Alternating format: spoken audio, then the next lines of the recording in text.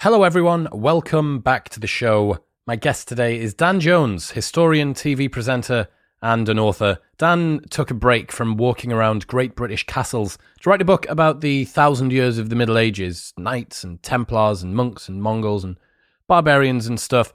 And I thought this was going to be a in-depth historical treatise thing about the Middle Ages and medieval times and peasants and that.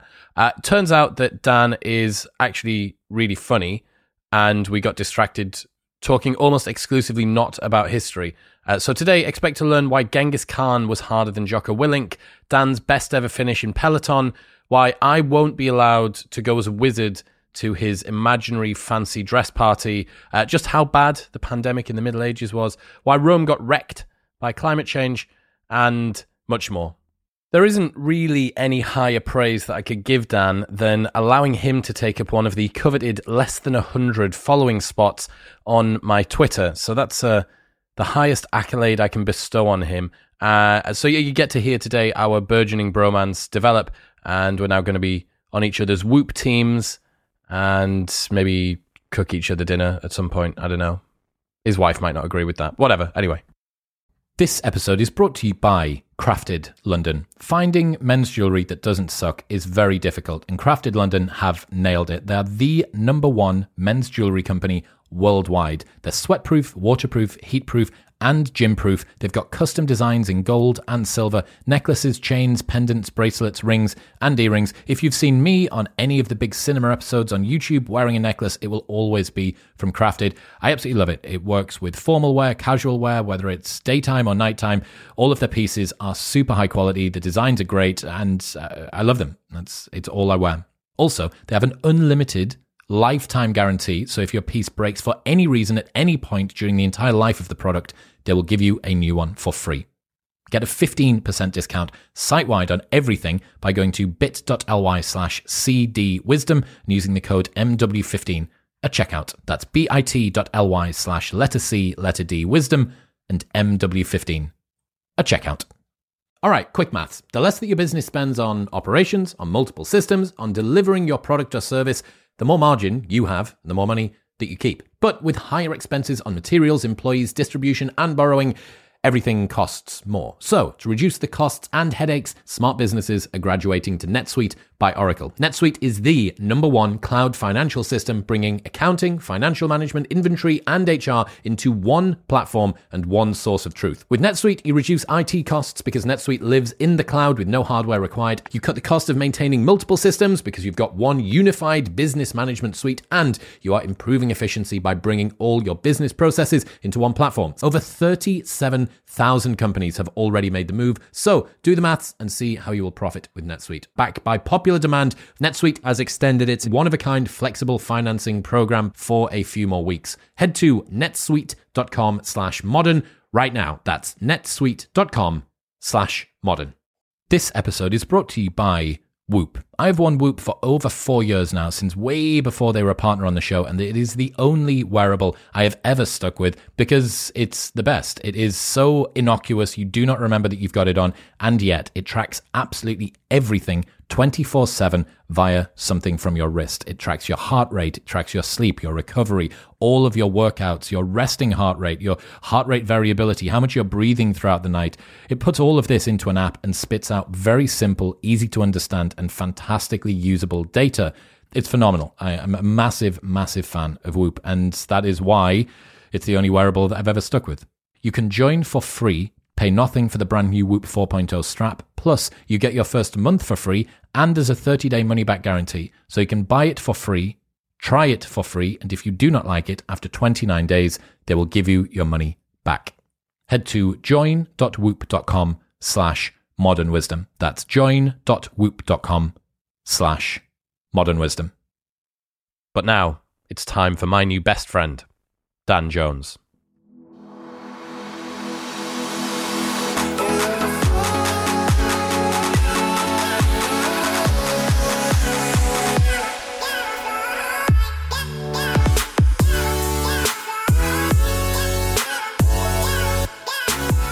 Dan Jones, welcome to the show.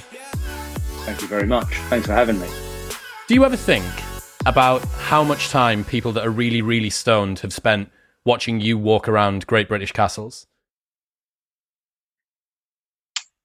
I haven't broken it down into. I segmented it according to intoxicants.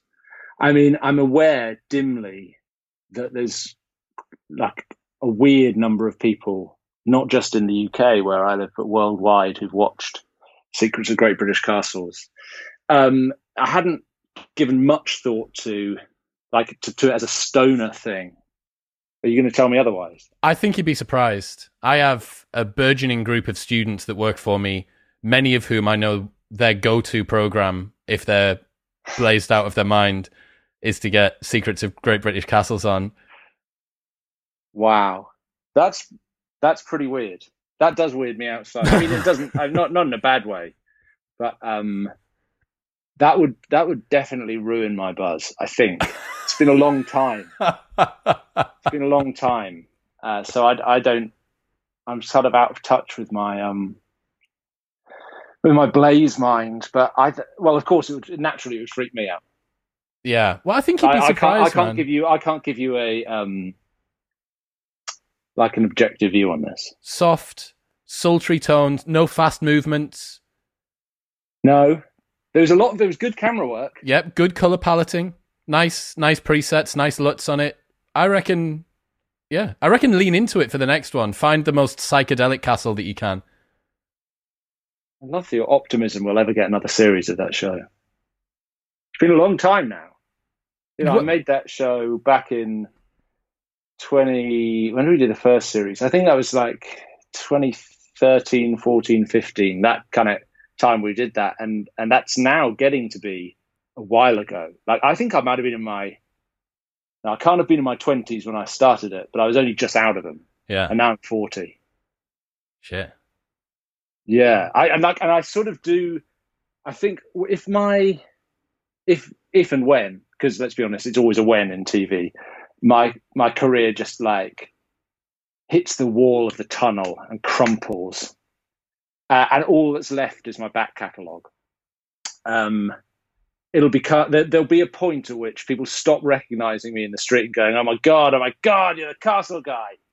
And start being like, that old dude there looks with like long grey hair at the side, but none at the top, shambling around, smelling of his own urine. That looks like an old version of the Castles dude. It can't be. That's how I see it. He really looked after himself. He was so youthful and sprightly, and look at him now. Clean shaven, serious at the right moments. Is he fighting a pigeon over there? Is that his pigeon? Is that somebody else's? Yeah. We should help that guy. No, he probably smells. That's my future. Well, if I can see that as your trajectory, man, I think. And then the stoners will still love you because for them, no time has elapsed at all. Well, but then the hope in this narrative is then it's like the redemption is the very, very late phase kind of hipster revival. Yeah. And I clean up a bit and get a haircut. Got to find that same leather jacket one more again. Show. Yeah, really squeezing into that. Actually, not squeezing into it because I'm so thin and scrawny from malnutrition. It's just hanging loose over me like a Guy Fawkes dummy or a scarecrow. New book is about the Middle Ages. Sorry. Hey guys. Yeah, my career's good at the moment. Yeah. Check it out. We haven't lost it yet. New book, Middle Ages. What's so good about the Middle Ages? Why is it so special? Well, it's special to me. I spent my whole career to date more or less in the Middle Ages. I mean, when I was a student, I was studying medieval legal history.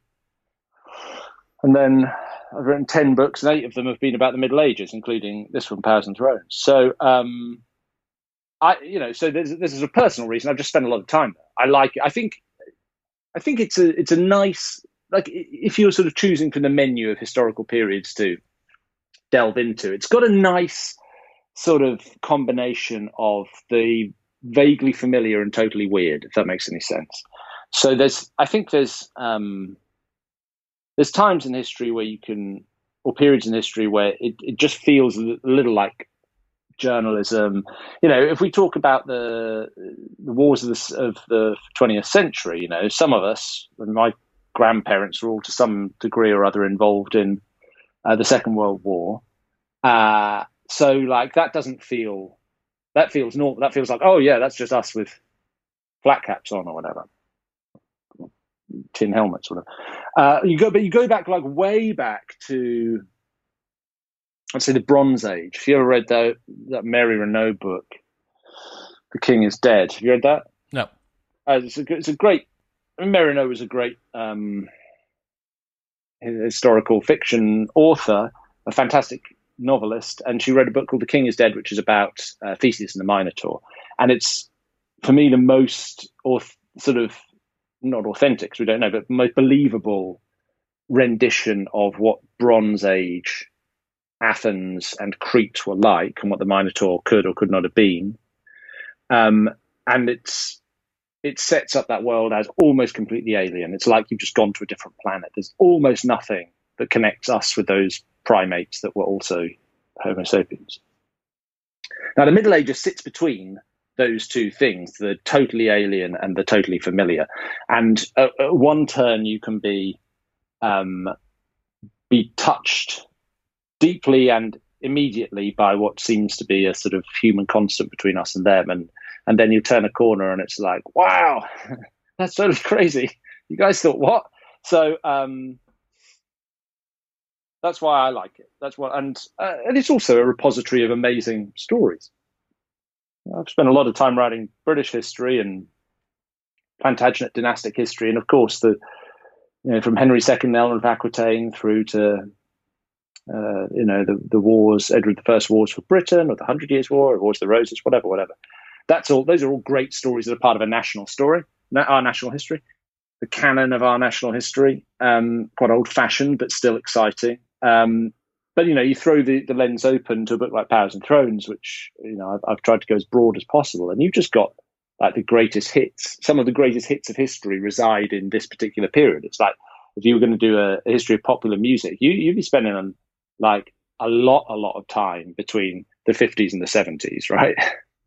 And the Middle Ages is a bit like that. Like a lot of the good tunes are in the Middle Ages. And there's a lot of analogies there. It's bookended between two Roman sackings as well. That was quite cool to find out that the Middle Ages is parentheses by Rome getting fucked twice. Well, the commission, there was a very concise commission for this book. 2019, I think it was 2019. I went to Cliveden to a literary festival, and my publisher, Anthony Cheetham, to whom this book is dedicated, was there. And Anthony is a great man and a great publisher and a dear friend of mine. But he gets to the point. And he said, History of the Middle Ages. I mean, that was how the conversation started. Hi, Anthony, how are you? I'm good. History of the Middle Ages. Sack of Rome to sack of Rome. Want to do it? I said, yeah, for sure. Okay, good. And then they drew up the contracts. Like that's how our commissioning process has worked in the past. So the only information I had to go on to begin with was, well, here are some bookends. You used to do the bit in the middle. But that's why he's a great publisher, because he sees things in these enormous broad strokes and the pillars of the story, and then you go away and build it. He's visionary, and I don't use that term lightly. It's easy. It's, for all that he might be visionary, giving someone 1,000 years of history to try and put into a book when you don't have to go and do the research yourself, it's laying out the battle plans, but not having to sort of step foot in the mud quite so much. Yeah, he's a great general. Yeah, and directing around. Officers. All right, so look, I love that. I love that. That's the challenge. I don't take well to micromanagement. You give me a task, I will perform it, and I will usually, although not always, but usually give you a good result. But don't come micromanaging me. Leave it to me. I know best. So that's my that's my basic working attitude. And so we gel quite well. It's a great idea. I do it, and he doesn't mess with me. And give him a good book, and then he sells it. And then a book arrives. That's a great way to work. That's a boss. Most people's bosses, they're not like that. Most people's bosses, There's that Bill Hicks sketch about the boss. You ever listen to Bill Hicks? Yeah, but not this one. He's just talking why he likes being a stand-up comedian. And he goes, the only thing really he likes about being a stand-up comedian, because he just whinges about the long days on the road and the failed relationships and all that stuff. And he goes, but the thing about being a stand-up comedian is you don't have a boss. And the same is true about being a popular or trade historian. With a good publisher. With a good publisher. You have a boss. Who wants a boss? I don't want a boss. No, you don't. No, you don't. No, you don't. You don't have to worry about it. All right, so the beginning. Yeah. The beginning. Let's get to the beginning, right? Why is Rome fucked? Why is that wrecked? Well, Gibbon took 6 volumes to get to the bottom of this, didn't he? But let's try it quickly. There are lots of reasons why the Roman Empire in the West fell in the 5th century. In Powers and Thrones, I start at the very beginning and start with a cyclical shift in the climate of the Mediterranean world. After the Roman climate optimum, a period of relatively warm, relatively wet weather, highly conducive to agriculture, highly conducive to an empire feeding itself. After that, entered a sort of cyclical downturn of slightly cooler, slightly drier regional climate, and Rome came under. So that's the sort of that's the climate framing, and then Rome comes under enormous pressure from waves of migrants, waves set in chain by a short, sharp mega drought in the Far East, which moved tribes called the Huns. Huns bumped into the Goths and the Alans. The Goths and the Alans, particularly the Goths, found their way towards the borders of the Roman Empire in both East and eventually West, put enormous pressure on a political system that was already faltering because of problems, some of which were related to simple size. The Roman Empire was too massive to be. It was like a very unstable, very large star. You know, they start to become unstable under the pressure of their own mass and gravity, and so that had been a sort of long-term process within the Roman Empire. So there's a sort of combination of factors which, by the beginning of the 5th century, lead to a sort of breaking up process of the Western Roman Empire, and then in 410, the symbolic sacking of Rome. Not just symbolic, I mean damaging and shocking, but most of all symbolic, sacking of Rome by Alaric and the Goths. And that didn't herald the immediate end of the Roman Empire, or even the immediate end of the Roman Empire in the West.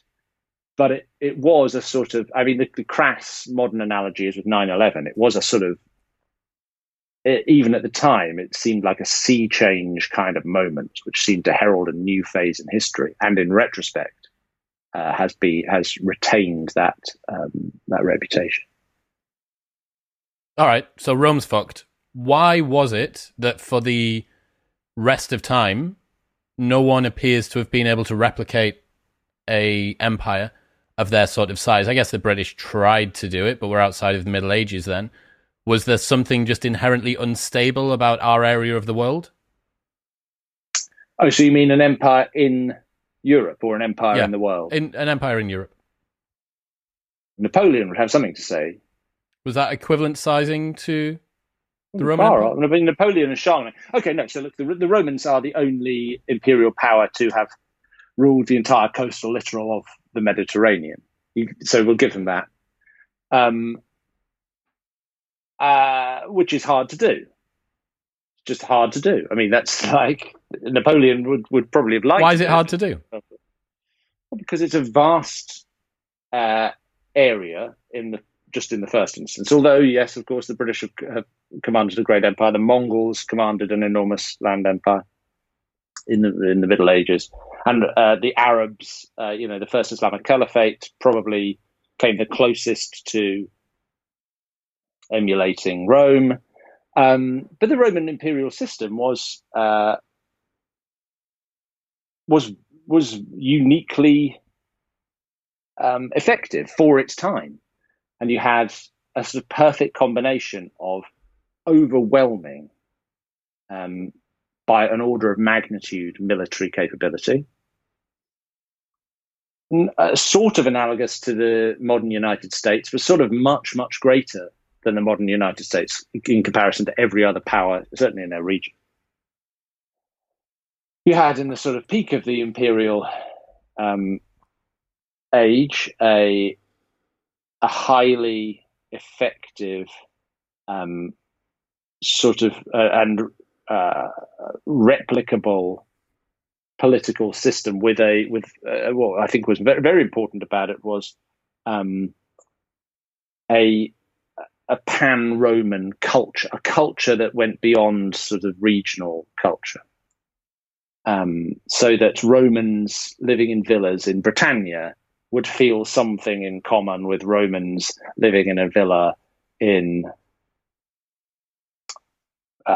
North Africa or Sicily or Rome. So you have a common language. You have, of course, their famous roads.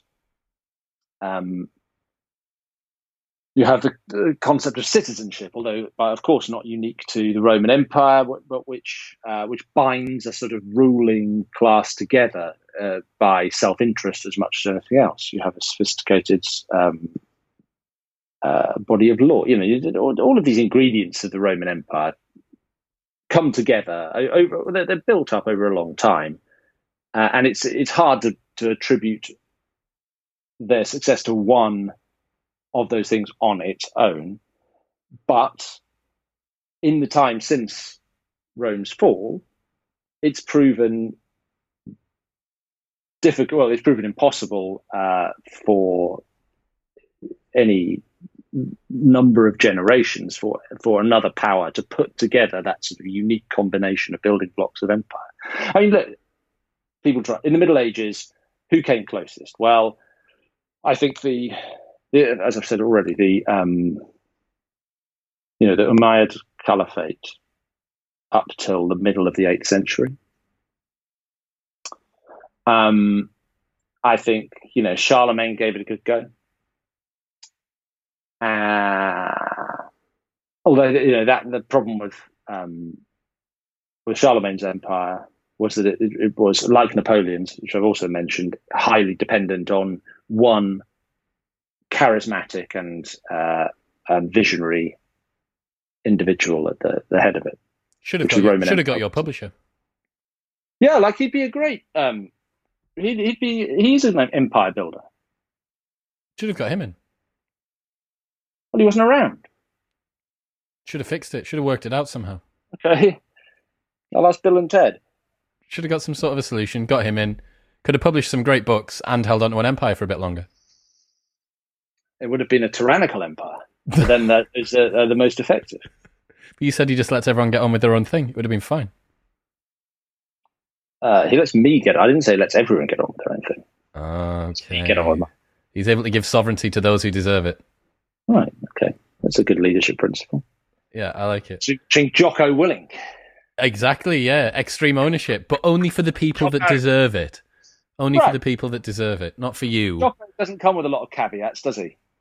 No, fairly simple. Him and Goggins, fairly simple. Right on the back of a post-it note. Which Goggins? Walton Goggins? David Goggins. I don't know about that. I only know about Walton Goggins. David Goggins is like a hardcore, black, thinner Jocko out of the Marines. So he's a Marine, and then he's done ultra races, and he goes on Rogan, and he swears a lot, and he says, "Stay hard," and that's good advice. And that's what he does. Yes, you can't hold that advice. No, you can't. In most situations. Well, he seems to say it to every situation. Actually, it's like a one size fixes all solution to just stay hard. Which Jocko doesn't talk about actually. So maybe if you were to blend the two together, you'd have someone have a great tan, that'd have good endurance. There'd be a Brazilian jiu-jitsu black belt. They all do jiu-jitsu. Do you do jiu-jitsu? No, I don't. And I don't think that David Goggins does, but he does tie his hands behind his back and his feet together and get dropped into water quite a lot because he's got a fear of water. So he overcomes his fear of water by being hog-tied and thrown in. There's a sort of historical tradition going on. I know it's like new because the broadcasting medium is new, but that kind of that definitely goes back to Houdini, doesn't it? Mm. Like super physically hard, and going to do some ridiculous stunts that's going to, scare the shit out of you if you empathize for 1 second. If David Blaine had come along, like 15, 20 years later, that dude he'd have been a Jocko or whatever, I think. You reckon? Yeah, I think so. I think he's a bit mindful for that. I think he's a bit sort of complex. Not that Jocko and Goggins are simple humans. Oh no. But yeah, just in case they're listening, because he'll fuck me up. But I do think that from what I know of David Blaine, he seems like a fairly sort of complex character. I'm not sure that you can come up with Stay Hard if you're as complex as David Blaine. I think that no, you're right. You know what Blaine should have been? If Blaine came along now, I know what he'd be. What? He'd be a Peloton instructor. He would be a Peloton instructor. Like the soulfulness plus the physical. You love your Peloton, aptitude. don't you? Do I ever? Set a personal best this morning. Came second though. Was it today? Second? Yeah, but do you ride Peloton? No. Okay, let me tell you this. You get on a live ride, let's say it's a 30-minute Hidden Hills ride, just say. Doesn't have to be, but let's say it is. You're going to know within the first 3 minutes, like, if there's going to be a couple of people, like if they're there, they're there. You just know you're not going to keep up with those people. I think they're probably professional riders, or they're certainly like those skinny 50-year-old dudes you see out for doing 100 miles every Sunday, riding from London to Brighton and stuff. But I'm not that dude. What dude are you? I'm elite dabbler, like the king of the dabblers. So I'm not a pro. I'm not going to be a pro, but I'm there or thereabouts. I'm top 10. Top 10 usually. But I'll go on number 2 today. Who'd you get pipped by today? Some bastard. Oh no, just some dude. I don't even know. I can't. Like his name was, I don't know, Andy Spin 36 or some shit. Yeah. I don't know. Eat my dust, ride. Dan Jones. That's who we need. Could ride. That's who we need to. But I was racing. There was a woman I was racing for number 3 position. That was a good race, and I hit a personal best. I'm very pro Peloton, and I tell you why. Not just for the physical fitness aspect, although that is superb, and they've got great trainers, and like you're going to do well if you train Peloton. But I like the COD philosophy. I buy into that West Coast kind of selfish hippie thing. I don't believe it per se. Like, I am aware that this is like a lot of gobbledygook, but I also buy into it in the moment. And I think that's how cults work. I don't think that all of Manson's family were like, well, yeah, I'm very pro this. Like, I don't think they're unquestioning. Like, that's like, the dudes with Koresh. I don't think they were all like completely brainwashed. I don't think cults are all completely brainwashed. They're full of people who are like, why do I believe this shit? I don't know, but I do. There's nothing to do with the Middle Ages. But Peloton's a cult. I spoke to Danny Trejo, the guy from Con Air. Yeah. Okay, now we're name dropping. Yeah.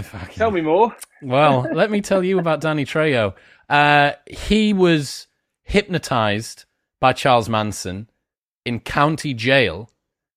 Of course he was. So yeah. Charles Manson was in there, and he was a little guy, little Charlie, he called him. Yeah. And Charlie was getting picked on by the bigger guys, but someone had told Danny that that Charlie could hypnotize you to get you loaded up on heroin.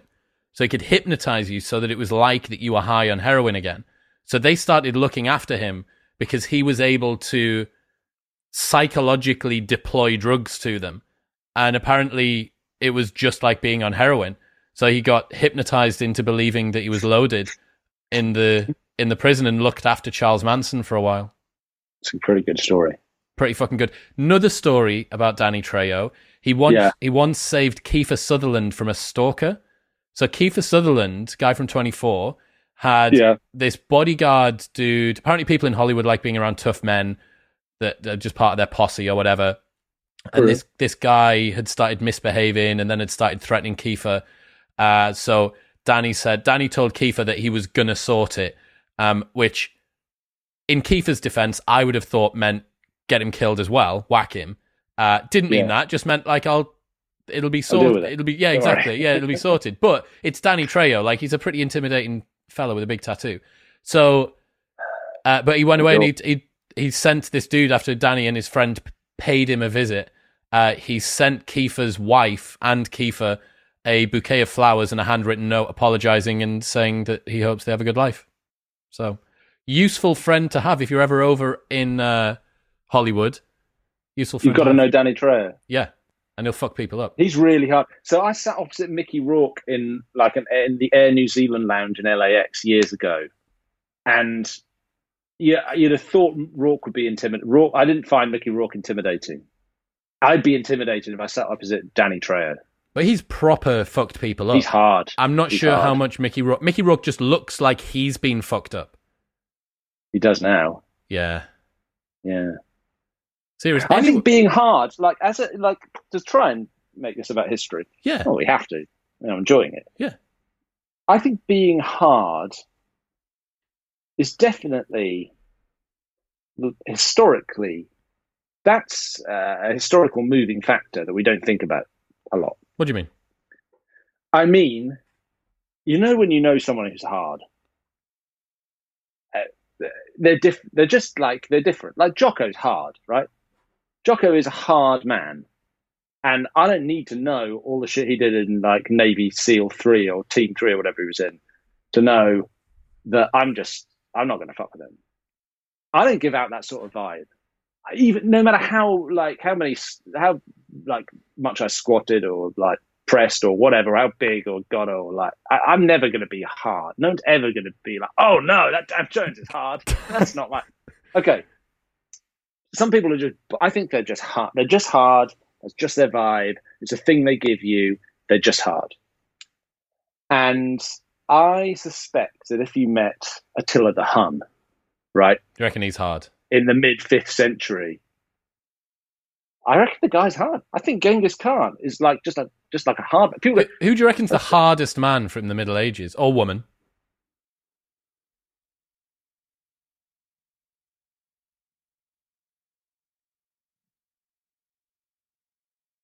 Genghis Khan. I think it's Genghis Khan. Yeah. I think it's Genghis or Genghis Khan. I want to get it right if I make because he's hard.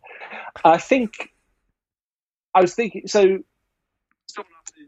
I've been talking about this book a lot. Someone said, okay, well, come on, then why did Genghis Khan put together the greatest contiguous land empire seen in the Middle Ages? And like the answer isn't just because he was hard. that I went through like a whole the structure of Mongol tribal society in the late 12th century was such and such, and there were some climate factors probably at play. And, the relative organization of Genghis Khan's meritocratic, reorganized Mongol army versus the decadent imperial societies of the blah, blah, blah, blah, blah. I didn't mention the guy who must have just been like double hard.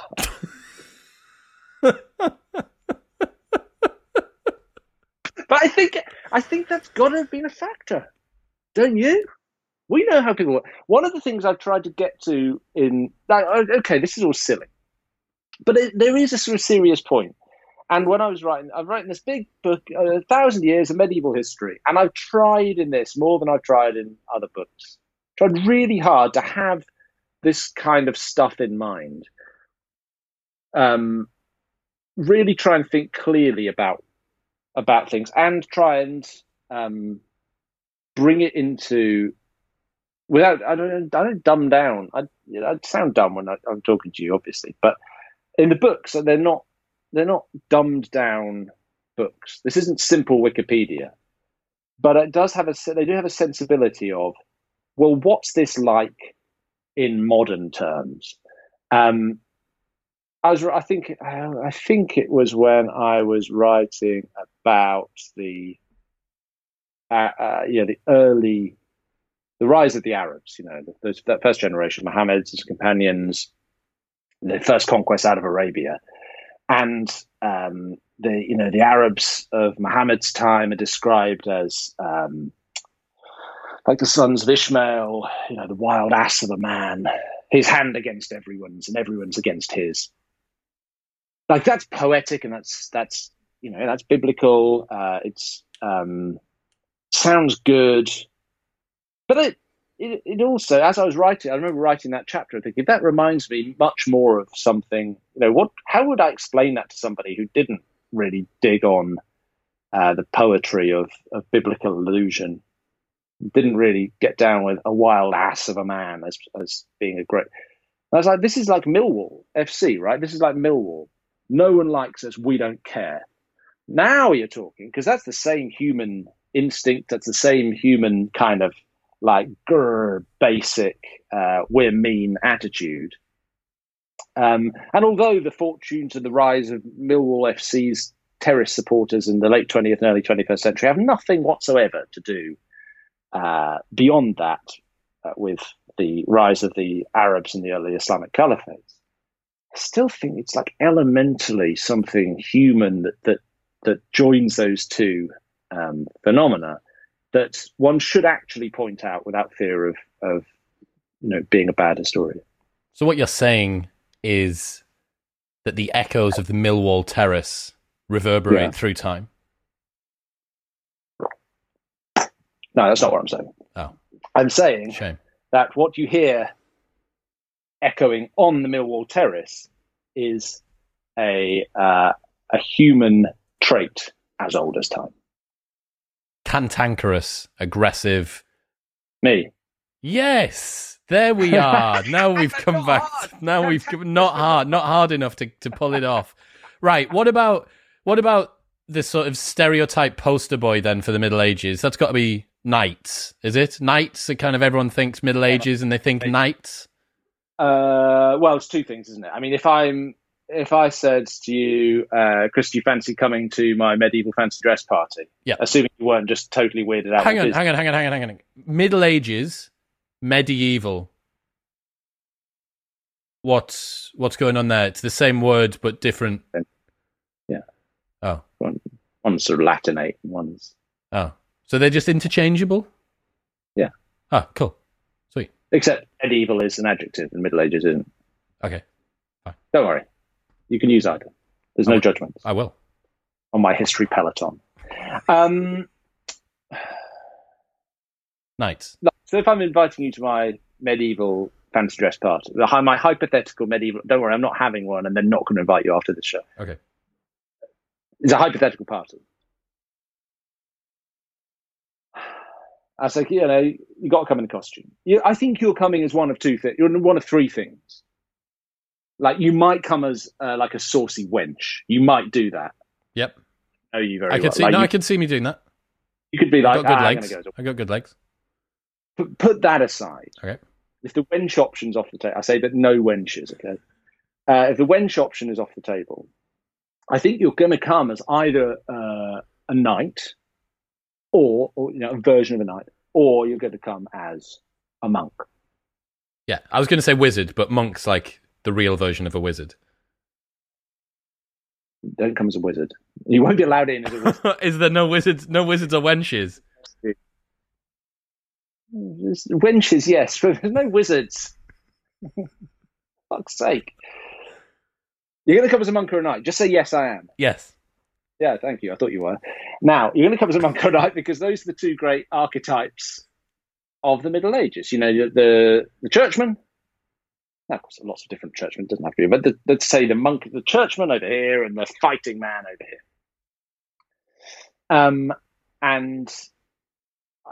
here. Those are fascinating roles because, to a large extent, they are product of and unique to well, they're products of the Middle Ages. So before the Middle Ages, you have ascetics, for sure, Christian ascetics, desert stylites, all of that sort of stuff, but they're not monks as we think of them. And you, in a similar way, before the Middle Ages, actually before about the 10th century, you have warriors who fight on horseback, who ride into battle and or fight on horseback.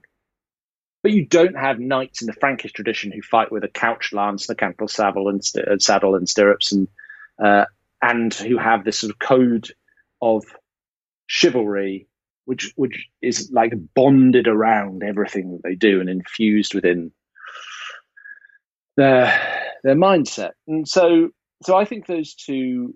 I gave a chapter to each of those in Powers and Thrones, because I think that not only are these very, very symbolic of and particular to the Middle Ages, these groups of monks and nuns, I think that they're also, like, through examining those archetypes, you can tell some really interesting stories about power. Now, this book is called Powers and Thrones because one of its driving, underpinning concerns is, what is power in the Middle Ages? What does it look like? Is it just political power? Is it just military power? Is it just being hard? And what Powers and Thrones does is sort of meditates across the course of the book on the different forms power can take in human society as exemplified in the Middle Ages. Where's the power coming from, fundamentally? Well, power doesn't.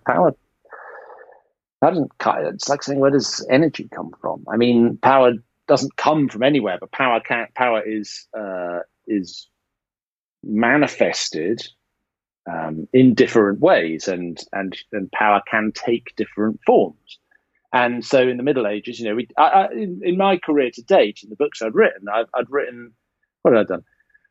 I've done some dynastic history, so that's power as family, power as kingship, power as political system, pretty much.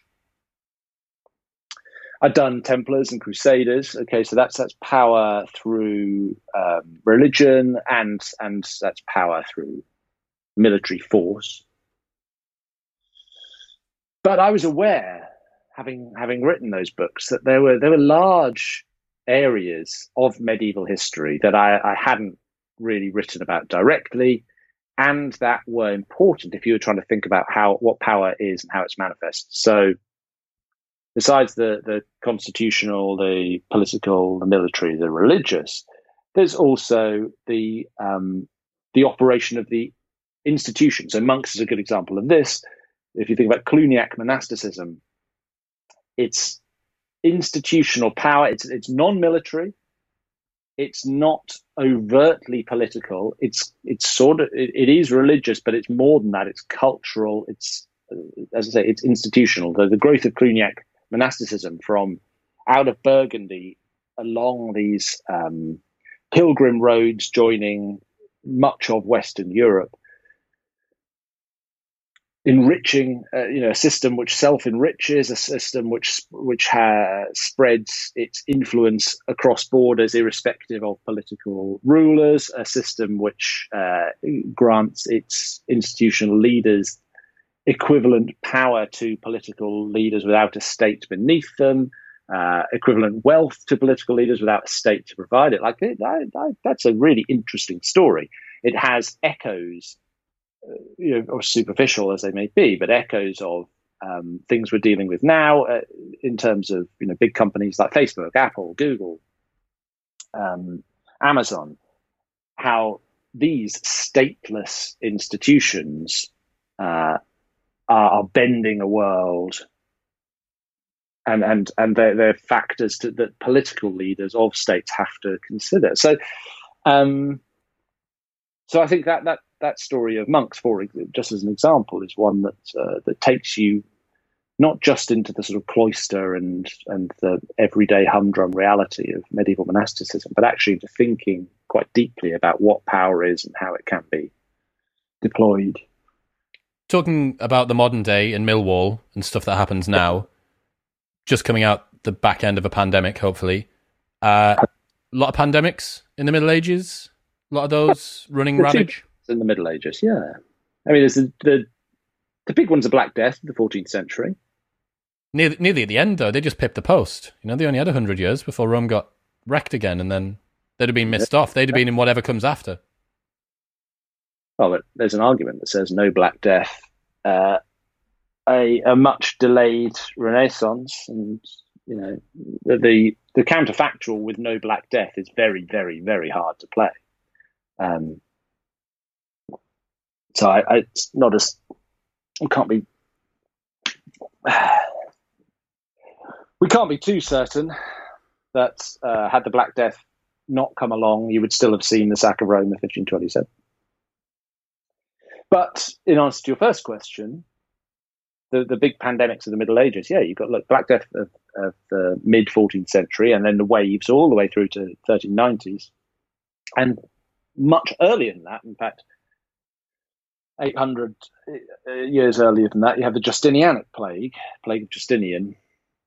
Harder, really, to be certain about its spread, its virulence. Much more reliant on impressionistic evidence. What's that? The Justinianic plague. Well, the accounts of chroniclers saying, "Oh my God, it was terrible. There was like mad lockdowns and thousands of people dying all the time." You know, there is far less. Like, I can get super nerdy. So, the Justinianic plague of the 6th century AD seems to have been similar to the Black Death in that it was a form of bubonic plague, which mutated very, very, very infectious and very, very, very deadly. The trouble is, we know a lot about the Black Death and very little about the Justinianic plague. And a lot of what we have to surmise about the Justinianic plague is surmised by taking what we know of the Black Death and then transposing its, its rate of spread and its lethality back onto the fragments of evidence we have from the 6th century. So that the range of estimates of how many people... So with the Black Death of the 14th century, we know with a reasonable degree of certainty that it's 50-60% of the population of Western Europe are killed by the Black Death. We can be quite certain about that. Although it varies from place to place, we can be quite certain about that. However, because of the fragmentary nature of the evidence about the 6th century Justinianic plague, you're sort of using models from the 14th century and putting them on top of very, very scant evidence. And so the high range of estimates for deaths in the Justinianic plague, I think, runs to like 100 million. But the low range runs to about 50,000. Good confidence interval. Well, it's a problem, right? Now, if you just read the chroniclers from the 6th century, that tallies with this idea that it's closer to 100 million than to 50,000. But the trouble is that chroniclers, we don't tend to trust chroniclers, and they tend to get a bit hot under the collar. I mean, if you only had Daily Mail or Sun or Guardian editorials to go by as your historical source, you would have a somewhat warped idea about the history of the current pandemic, right? You want some stats, you want some data, man. Give me some data. Give me some hard data. Chroniclers. Is that not what chroniclers are supposed to do? It's kind of in the name. Chronicling things. Not pundits. Punditras. That wasn't the name. Yes, but there's... So... but if you take we would call, say, Procopius of Caesarea a chronicler. He'd fall under that broad term because he writes histories and contemporary histories of what he's living through in the age of Justinian. But the guy is much closer to a paid by the inch, like shock columnist. Gossip. Girl. No, not gossip. I mean a sort of a rented opinion. It's not quite Katie Hopkins, well, as was before she got whacked. Or he's like Piers Morgan, right? All right, yeah. What's the issue of the day? Morgan's got two takes, and he just goes, okay, that one.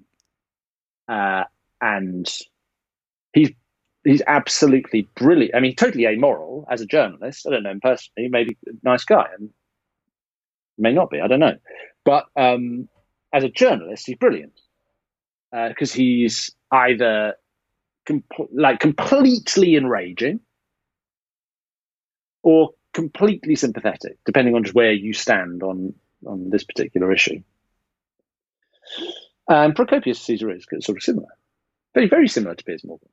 And so, if you take, here's a good example of this. Procopius Caesar is supposedly a chronicler. Well, he's just writing what happened. Like Morgan would say, I'm just a journalist. Spends half his career toadying up unbelievably to Justinian, the emperor.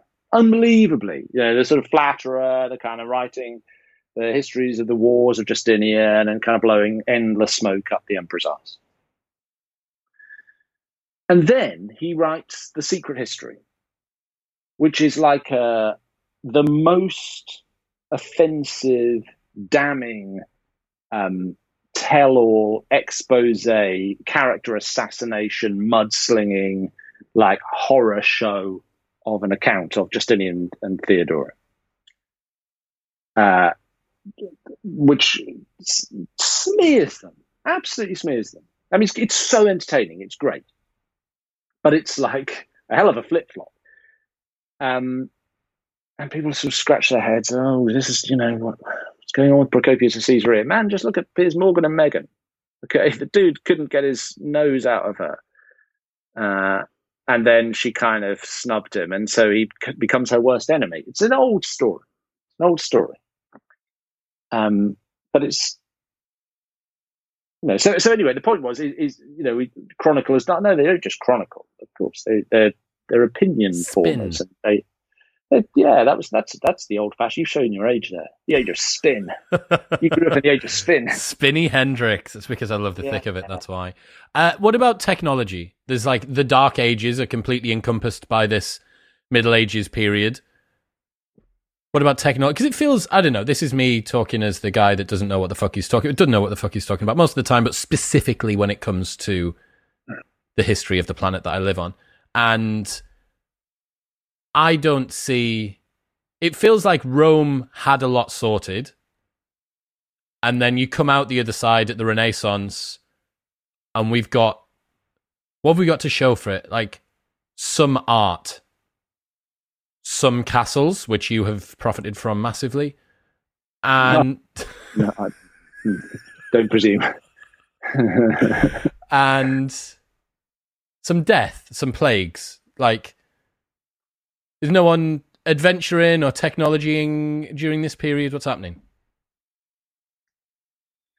Well, there's no doubt that the Roman Empire had achieved a sort of technological spike in the graph, if you like. Very inventive and ingenious age, underpinned, of course, by mass slavery. And one of the reasons that certain societies have been able to build fast and high and impressive and large is because they've enslaved tens of ancient Egyptians. Aliens like the Egyptians enslaved, yes. Yes, of course. I've forgotten about that. There's no doubt. So after the breakup of the Roman Empire in the West, there's no doubt that you see all sorts of networks broken over what used to be the Western Roman Empire. Some of those are knowledge networks, and some of those are technological exchange networks, and some of those just are wealth networks.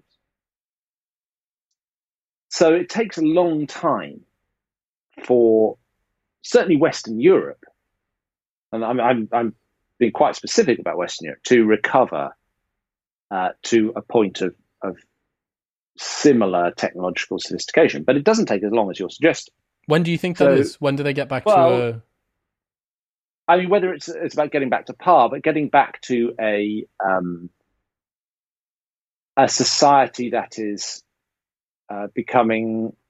every generation seems to be becoming wealthier and more creative and more inventive and more thirsty for knowledge and more capable of deploying that knowledge to useful ends, it's around the millennium that you start to see new technology starting to transform the way that people live. Let's take one small example. We talked earlier. We didn't really talk earlier. We mentioned earlier knights. If you take the stirrup and the importation of stirrup technology from east to west, when 8th century, maybe 9th century, 10th century, sometime like this, it takes a while to arrive and to spread. But certainly by the millennium, the stirrup, people are riding the stirrups. In the 12th century, it's just part of riding. In fact, you couldn't have knights without stirrups, because you couldn't. If you think about trying to joust on horseback, if you're given a lance, you're going to need a couple of things on the horse. You're going to need a saddle, right? And you're going to need stirrups, because otherwise, if you ride that horse at something and try and jab it with that lance, what's going to happen is the horse will go that way and you will go that way. And it will be comical till you break your pelvis on your fall. It will still be comical, but not for you. So the invention of the stirrup enables a military revolution, because it enabled the development of Frankish cavalry. And Frankish cavalry, to take one example, are a central part of the success of the First Crusade. Now, the First Crusade, we could argue, is a transformative political event in the history of the whole Middle Ages. But although this sounds a bit butterfly effect, the First Crusade might not have been possible without the invention of the stirrup, which seems to us an impossibly simple piece of technology, but is very important. And from that point, from around the 10th, 11th century, you start to see in Western Europe inventions, windmills. Windmills sound kind of boring, but they're incredibly important for the development of agriculture. I see a rising population which is able to feed itself better, because you have improvements in plow technology. These are unglamorous things, but agricultural technology improves, military technology improves. So it's earlier than you think that the difference starts to be made. The astrolabe comes back into society, or comes into Western society from the Greeks and the Arabs, and that makes navigation a lot easier. What about warfare? Any warfare technology developments? Well, by the 14th century, you start to see gunpowder. Gunpowder is a sort of late Middle Ages, end of the Middle Ages kind of phenomenon, and we tend to associate the arrival of gunpowder on the battlefields with the end of the Middle Ages. But it's there quite early on in the West, in the late Middle Ages. So, and then in armor technology, you see armor and arms. Think about, it's a good example, Frankish swords. Franks are extremely famous for producing high quality swords. What was so high quality about them? What did they do? So better for stabbing with? Or did steel? Well, no, it doesn't shatter on impact, mainly. Capable of maintaining a sharper edge. If you think about the development in armor think about the Norman, close your eyes, think about the Bayeux Tapestry, as I say to all my lovers. And what are they wearing? Like mail link armor. It's the colloquial term is chainmail, that's tautology, but mail armor. The development of that to, by the 14th century, largely plate armor enables heavier fighting, closer at hand on foot, and bigger armies are required. Longbow technology, lots of developments that seem quite primitive to us, because we're in a nuclear age, and we're post the barbed wire and machine guns to the trenches. But technological, and then you mentioned navigation. Well, again, by the early 15th century, you've got boat technology and navigation technology improving to the point that 2 generations before Columbus sailed for the Indies and bumped into the Americas, Henry the Navigator, the Portuguese, sending ships ever further down the West African coast and coming back. The problem wasn't going down the coast; it was coming back. So But long before that, even if you look around the turn of the millennium, to go back to sort of where I started, you've got Europeans in the Americas then. You've got Vikings over at Lancer Meadows around the year 1000. So medieval technology is more sophisticated than perhaps we give it credit for. Yeah, it's a weird one because the way that technology works, it enables further developments to be made. So you do have this sort of exponential curve that comes in as something gets enabled, then that enables something else that goes down there. And it kind of feels like where you're leaving the story, whatever, 1500 and a bit, that there's a lot of the fundamental pieces in place to allow pirates within 300 years, to allow bigger buildings, to allow faster development, faster travel, so on and so forth, more dangerous weapons. Well, okay, but let's take those in terms. Pirates, they've always been pirates.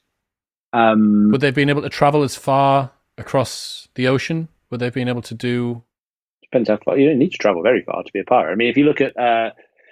Caribbean, obviously. That's where Jack Sparrow is. Yeah, like you've just watched too many movies. That's the problem. Well, yeah, because I'm alive. The pirates of the Mediterranean is a story that you could set in any bloody age. You could, really. Pirates of the Mediterranean. That's what they should have done. Yeah, it sounds like, fighting over pasta. Disney aren't making Pirates of the Mediterranean. Fighting over pasta. That's what they could have had. Okay, keep it up. What was the next thing you said that I was about to demolish? Big buildings. Big buildings. Yes. You remember with your big buildings. Lincoln Cathedral. Big building? Halfway between you. Biggest building in the world, mate. For a while. It was bigger than the pyramid. Yeah, until the spire blew down, but that was bigger than the Great Pyramid at Giza. It's on a big hill, isn't it? And it was but we're not counting the hill. It's even better because it's on the top of the hill. Put the fucking Eiffel Tower on top of a hill. Count the hill. Oh, man. The Dome of the Rock's big, isn't it? What? Well, it's on a hill. Makes it look bigger. Well, look, everyone's done that. Everyone's pulled something down around something that they're trying to make look bigger to create the illusion that the thing that they're trying to make look bigger actually is bigger. You're talking about manscaping? Manscaping... I wasn't actually aware was a specific term, although manscaped... You've not heard the portmanteau manscaping? No. Like shaving your pubes? Yeah, but I mean, I didn't know that it was like a pursuit that people went into. Is there like a subreddit for it? I don't know. There's like a Peloton class for it. You just click the button that's next to yoga. Manscape. Yeah, manscaping. Going back to the Peloton thing, because I heard that you left a little bit of it. No, but you left a bit. There's Peloton are watching. Don't take my account away. Unclosed loop about Peloton, because you have a family with what sounds like a small child. Did you specifically not get the treadmill because it's good at propelling infants into? Did you see this? Do you see firstly, this? Firstly, the Tread Plus has only just been released in the UK. I'm aware of the problems with treadmills. Are dangerous. I mean, it's not just, and I'm not like a Peloton either ambassador, I wish I were, or evangelist. I kind of am, but treadmills are dangerous. Treadmills have been dangerous. They've always been dangerous. Poor old Mike Tyson's daughter died in a treadmill, didn't she? Didn't know that. That's very, very, very dangerous. People with kids, don't let your fucking kids near your treadmill. Do not do it. They're really dangerous. No, I haven't got a treadmill. Also, I'm not really a runner. So I wouldn't have it. And then also, I've had it since February. I built a gym in lockdown. I went in earlier in the year. But no, I didn't choose a bike rather than a tread for that reason. I chose a bike because at the time it was the only piece of equipment available, but it's the piece of equipment I would have chosen anyway. How fortunate. Well, the Tread Plus, if they'd had that in the Middle Ages. I wouldn't have chosen that. I'm just not a runner. I'm just not a runner. And small child that can be fired underneath your treadmill. I just think if you've got a kid, if you just cycle for a bit for the years that your child can't avoid a treadmill. That seems run like on the road, run outside. I don't know. Yeah, like to each their own, man. It's hard enough to get people to get off their asses, right? But like, I just think Like it's like if you've got a cooker, well, you're gonna let the kid crawl in the fucking oven? No, of course you're not, because you know that thing is dangerous. Let them juggle the knives. No, I know they're dangerous. A treadmill is dangerous. It's a dangerous piece of equipment. Yeah. Don't let your kids play on it. And now I get pisses me off when I think about people who let their kids play on their treadmill. Peloton's Why have you done media that? Like, team will be happy. I'm all worked up now. I'm sorry. I apologize. Look, I'll let you. How about something nice?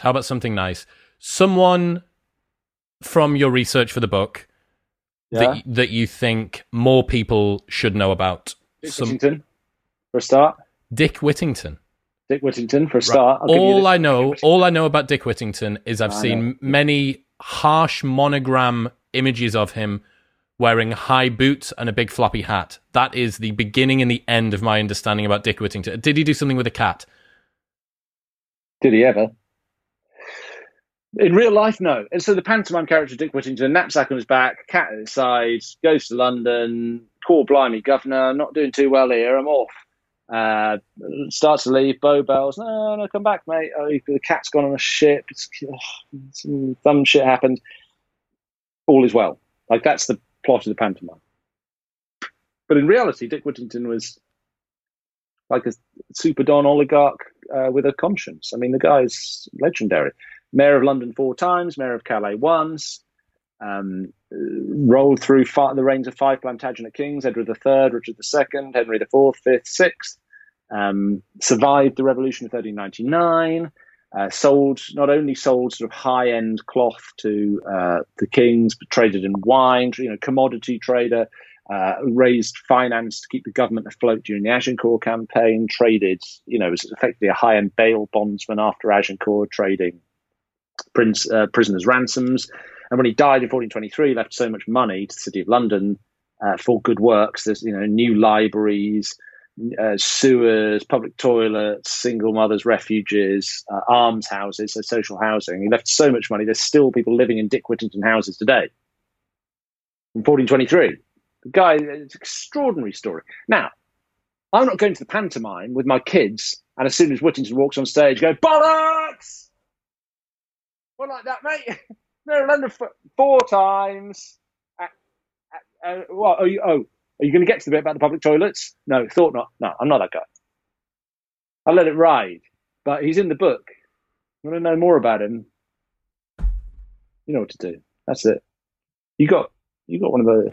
Oh yeah, I got a limited edition proof with, and I don't know if the hardback has this. It's got sort of a foil, recessed foil. It's got foil. Oh yeah, that's nice.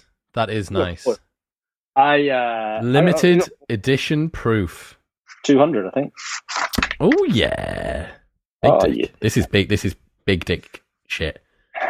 How about Dick Whittington? One issue that you get when you get pre-release proofs is because mistakes. The page. No, I like the mistakes. I think they're very charming. Because the pages are likely to change. None of the maps that you promised me in terms of the page numbers are easy to find. So they've all just got X's where the page marks are supposed to be. So when I wanted to skip through and just spend 10 minutes looking at some maps, I had to do this. Your concern is noted and will be ignored. Okay. Well, that's a shame. But Dan Jones, ladies and gentlemen, Powers and Thrones will be linked in the show notes below. You can go and get it from Amazon. What are you doing next? Also, actually, before we go, I got to bring this up, man. How fucking cool is it as a historian, and how fortunate are we as an audience right now for the kind of environment or ecology that history's got going on? So, like, timeline world history documentaries on YouTube. I tweeted this earlier on today. That should be £20 a month. Like, that YouTube channel should be £20 a month. History Hit, all of the stuff that you do. Like, there's just... It's from your side of the aisle, as a creator and as a historian, is it like, fuck, this is like a big resurgence of history content and interest, and it's cool and accessible and, like, it's not quite sexy. But look, because 20 years ago, when I was studying, I was an undergraduate 22 years ago, I was taught to write by David Starkey. And at that point, Starkey was at the absolute pinnacle of his fame, and he was doing 6 million viewers on Channel 4 for his shows about Elizabeth. 6 million. 6 million. That's a Trumpism that I need to shake. That's incredible. And Sharma was on the telly doing History of Britain, like banging out millions of viewers. Like there was mad money going into commissioning from certainly Channel 4, BBC, and those people saying, "Oh, history's kind of cool again." So, but it hasn't really tailed off from there. Like the budgets in broadcasting, like from the networks, are through the floor now, and even the Castle show that Five commissioned. Well, the budget for that was I can't remember, but let's say it was in the ballpark, maybe slightly under 200 grand an hour, which was good, decent then, but not exceptional. Well, now budgets are like, last time I checked in, about 80 grand an hour for the similar ambition of programming, and your time in both the field and the edit is like nothing. So there has certainly been a drop off in the ambition of network TV commissioning, and at the same time, you've seen streamers come in who will commission history, and then Netflix, and mostly Netflix. But if you're going to commission history on history docs type stuff on Netflix, it's got to have like Clooney doing the voiceover, or Nick Cage in it, or some shit like that. So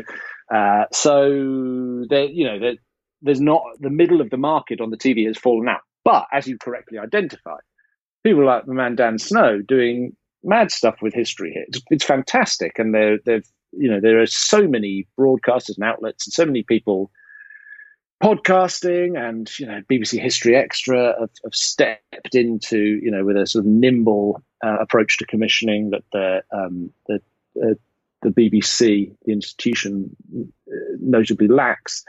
So there is loads of there are loads of channels to market. There's enormous public enthusiasm for history. There are lots of people doing it, most of whom are extremely nice and collegiate and friendly to one another. Or we don't really have the kind of bitchy hatreds and rivalries of that Sharma Starkey era.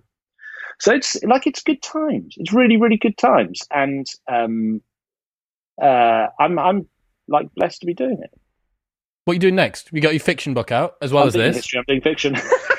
Yeah, fuck that. I'm out. I'm going quick. Make it up. I don't know. No, I do know. I don't know about it in terms of history anymore. But I do know that I've got. So next week, assuming maybe it's this week. Maybe on it's the 7th of October. Yeah. I've got a little ghost story coming out, which I wrote on Halloween last year. And that's an original medieval ghost story written about the year 1400. It's called I've called it the Tale of the Tailor and the Tale of the Tailor and the Three Dead Kings. It's a little tiny book, a rewritten, retold original medieval ghost story. That's super fun. And then I'm doing a historical fiction trilogy. So next autumn, the first one comes out. It's called Essex Dogs, and it's about. It's all three books are set in the 100 Years' War, and Essex Dogs is set in 3046, the Cressy campaign. The second one is set at the Siege of Calais. The third one is something else. But they take the sensibility of the sort of Apocalypse Now, Platoon, Full Metal Jacket, Band of Brothers, Saving Private Ryan to an extent, but more the kind of like sort of hardcore war is hell, late 20th century dystopian American hard-boiled approach to the war novel, and set it in the Middle Ages. So there's no fucking hey nonny no my liege under ye greenwood tree and everyone's chivalrous and thinking only of their fair lady. This is like each chapter starts with a line from like Froissart, or one of those sort of highfalutin chivalry is great chroniclers. And then each chapter rips the idea of chivalry to bits on the ground, because the reality of war for a platoon moving, landing on the Normandy beaches in July 46, and then having to fight their way to the rivers, up the rivers and across, and then after 7 weeks in the field, fight a battle.